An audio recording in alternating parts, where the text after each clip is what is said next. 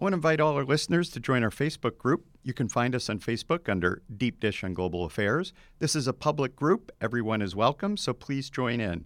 You can find out about upcoming episodes in advance. You can submit questions to our upcoming guests. It's also a place for you to share your thoughts on episodes that we've already recorded and to suggest topics for new episodes as well as guests you'd like to hear from. So please go check us out under Deep Dish on Global Affairs. This is Deep Dish host Brian Hansen, and I just want to provide a quick note before this episode begins. We taped this episode just prior to President Trump's signing of an executive order that ended the separation of families at the U.S. border. In this episode, we intentionally tried to frame recent events in terms of a broader perspective on U.S. immigration policy, both where we are today and where we are going. And we believe that the content continues to be very relevant and useful for all of us as we seek to understand U.S. immigration debates. This is Deep Dish on Global Affairs, going beyond the headlines on critical global issues. I'm Brian Hansen, and today we're talking about U.S. immigration policy in the context of the Trump administration's zero-tolerance forced family separation. I'm joined today by Theresa Brown, who is the Director of Immigration Policy at the Bipartisan Policy Center, and she is also a co-author of a report that the Chicago Council did together with the Bipartisan Policy Center called Balancing Priorities, Immigration, National Security, and Public Safety. Welcome, Theresa. It's great to have you here. Thank you. It's good to be here.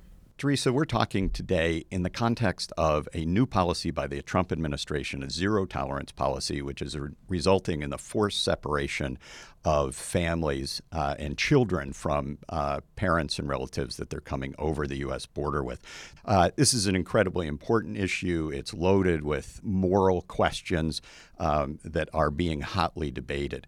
Where I would like to take this conversation is to the broader policy context of what this administration is trying to accomplish with U.S. immigration policy, the context in which this set of events is playing out, and then also talk about what kinds of pathways there are forward. What we do know in this context is that President Trump has been very upfront from the beginning about wanting to reduce illegal immigration into the United States.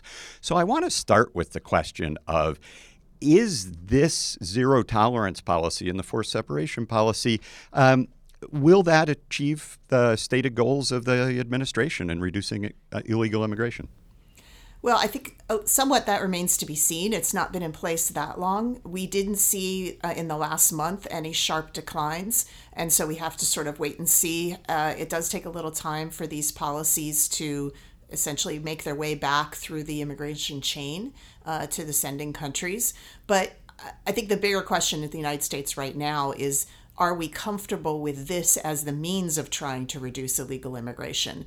And I think what we're seeing in terms of the blowback and the pushback against the administration on this is no, the United States is not comfortable with this as a means of reducing illegal immigration. They want to find other solutions. And what are those other solutions? If it's not this, what could be done? Well, there's a lot of things that could be done. This administration, however, does tend to focus on this idea of deterrence, that we want to deter people from making the trip in the first place, even if they're coming for asylum. And so the efforts that they're trying to do even before this family separation or zero tolerance policy was increasing detention. We have been doing prosecutions of arrivals between the ports of entry for quite some time. They ramped that up. They're trying to restrict the availability of asylum. They want to do more detention. They want to detain people until their cases can be heard because they believe that releasing them into the country encourages more immigration. The problem with a deterrence-only strategy is that there are a lot of reasons why migrants decide to come to the United States, and not all of them have to do with the challenge of actually getting into the United States or how difficult it might be once they arrive. A lot of them have to do with factors in their home country, and we're not doing anything to address that. The other thing is that even if we do want to look at our own systems, one of the biggest bottlenecks, if you will, in processing people who arrive at the border is the backlog in immigration courts. If we were to put as many resources into increasing the immigration court system, adding judges and courts and finding ways to speed up that process or make it fair and efficient, we wouldn't have to release people in the country for a couple of years until their cases are heard. So I think there are lots of other things that can be done aside from this just deterrence policy that would probably have more impact on the overall migration decisions. So I want to jump in on those because you've opened up two really important points. Let me start with this deterrence point. One of the things about deterrence is the deterrent threat has to be worse than what is motivating people to leave and try to enter the United States. Why are people coming up here? And is this kind of threat actually more threatening to them than what they're facing at home that causes them to head to the U.S.? So to answer that question, I want to back up a couple of decades. Our system of how we manage undocumented migration, people who arrive illegally at the United States-Mexico border for decades has been based on the fact that the majority of people arriving were Mexican. And by being Mexican, we could literally send them right back over the border. We didn't have to have a robust process inside the country to deal with people because we could return them fairly quickly. And for most of our history, that's exactly what we did. Starting in the early 2000s under the Bush administration, there was a conscious effort made because many of those people turned right back across the border would return. They just try to come back. It was called recidivism. And the government decided they wanted to reduce those recidivism rates. So they started to do some other things. They started to prosecute people for illegal entry, something called Operation Streamline. They decided to detain people, and they instituted something called expedited removal, which meant that rather than just returning them over a border without any future immigration consequences, by having this prosecution and expedited removal, they now suffered immigration consequences should they ever try to come back legally. And they also instituted things like deporting people not at the place they came in, but at other parts of the border to try to sever their connection to their smugglers, or returning them back to the interior of Mexico, so it would be a long trip to come back. All of those things did reduce immediate recidivism rates from Mexico, but there were other changes that gradually reduced the migration from Mexico over time, including just the increase in the Border Patrol, the recession in the United States, changes in Mexican economy and demographics. Then what happened and what we saw beginning in the early 2010s is an increasing flow from Central America. This is a different migrant stream. It's different. The people coming from Central America are coming for different reasons than the traditional Mexican immigrants. They're coming, yes, because of poverty and looking for opportunity, but probably more so they're coming because there's serious crime in their countries. They are fearful of the criminal elements and the gangs. They are suffering, especially for the women, domestic violence and abuse systems that are tolerated in those countries. So these are stronger incentives, if you will, to leave where you are than I think our traditional migrant experience has been. And so you're absolutely right. Our traditional efforts at deterrence, which might have worked fairly well against a purely sort of economic migrant stream from Mexico, are going to be a lot less effective when the factors that are pushing people to move are much more serious. And because they're coming all the way from Central America, if they manage to make it to the U.S.-Mexico border, they're going to be more persistent in trying to stay because the costs of going back and trying again would be so large. So I think what we have to do is rethink not only our efforts at deterrence, if deterrence is what we want to try to do, but also rethink our system for processing people who arrive, because we can't just send Central Americans back over the border. We have to, we have other processes, even if they were subject to some of these expedited processes and weren't sent before an immigration judge, we can't just send them back to Mexico. Mexico doesn't have to take them. We have to deport them back to the countries. That entails some time for transportation, travel documents, arrangements with the home countries, etc. I think that's very helpful, and I'm glad you put this particular moment into a broader historical context.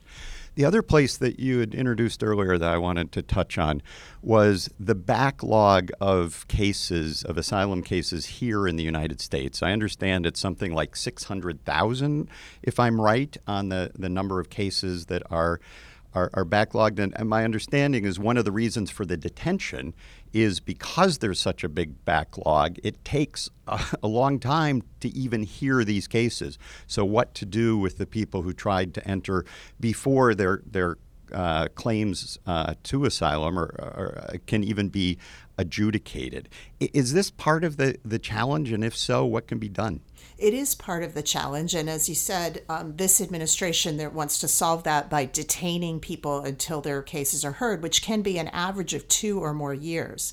So think about this again, to put yourself in the migrant's situation. A migrant who is fleeing what they believe is an untenable situation that's likely to result in their death or the death of their child or loved one, flees the country, seeks out refuge in America, which they have been told and believe all their lives is still a place of refuge.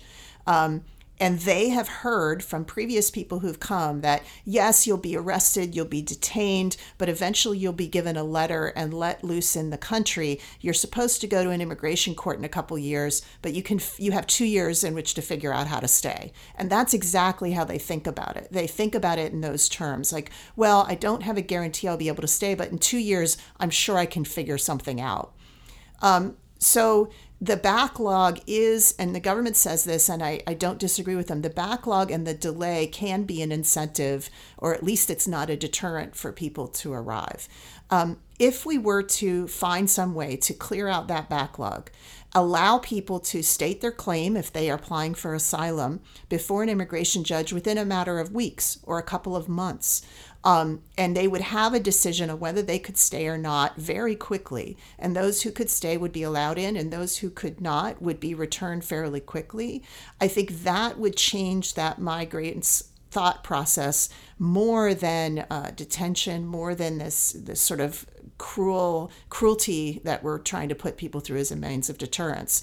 And we would allow people to have their day in court. They would be able to plead their case. So I think that's where we could make, if you will, the most bang for our U.S. government resources buck, is by fixing that part of the process. And are there proposals to do that currently part of the debate, either being forwarded by either party? Only recently, within the last 24 hours, there's been a proposal by Senator Ted Cruz of Texas to add a couple of hundred immigration judges to the backlog. We've done some back-of-the-envelope calculations. We don't think that would make much of a dent, but it's the first sort of proposal that addresses that piece of the puzzle. The administration on its own, Senator Jeff Sessions, the Attorney General, has tried to expedite the processing of cases in the backlog by ordering immigration judges to have a quota of cases they must complete each year and limiting the amount of time that each case can go on. Advocates have pushed back on that, saying it's actually limiting the ability of people to really make a serious try at their case. And it's unclear that it's going to have that much of an impact on the backlog either. But I think we do need some more proposals and some more thought put into what can be done with that part of the system.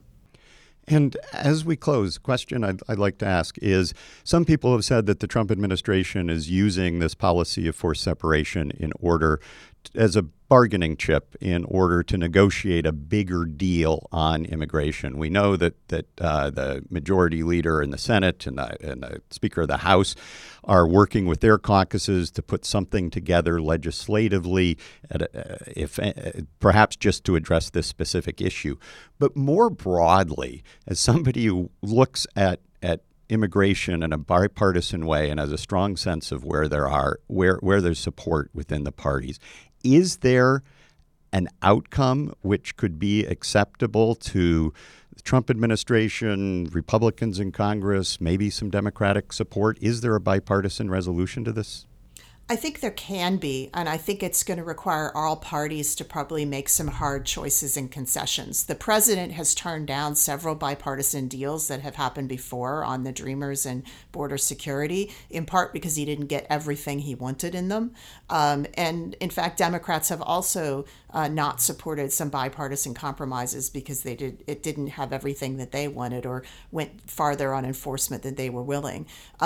There is a big divide. It's a pretty big gap, but it can be closed if people are willing to sort of go there. And I think they have to sort of change the calculus that doing nothing and blaming the other side is more politically viable for them than actually making hard choices and getting something done. And that's where we have been for the last, couple of decades, actually. Well, Theresa, thanks so much for joining us and putting today's debate into a broader context, and also ending with a sense of a possible way forward. Really appreciate you coming on. Great. Thanks so much. And thank you for tuning into this episode of Deep Dish on Global Affairs. As a reminder, the opinions you heard today belong to the people who expressed them and not the Chicago Council on Global Affairs. And if you like the show, please let us know by tapping the subscribe button on your podcast app. You can find us under Deep Dish on Global Affairs wherever you listen to podcasts. And if you think you know someone who would enjoy this episode, please tap the share button and send it to them as well. If you have any questions about anything you heard today, or if you want to know about upcoming episodes in advance and submit questions for upcoming guests, please join our Facebook group, Deep Dish on Global Affairs. This episode of Deep Dish was produced by Evan Fazio. Our audio engineer is Andy Zarnecki. I'm Brian Hansen, and we'll be back soon with another slice of Deep Dish.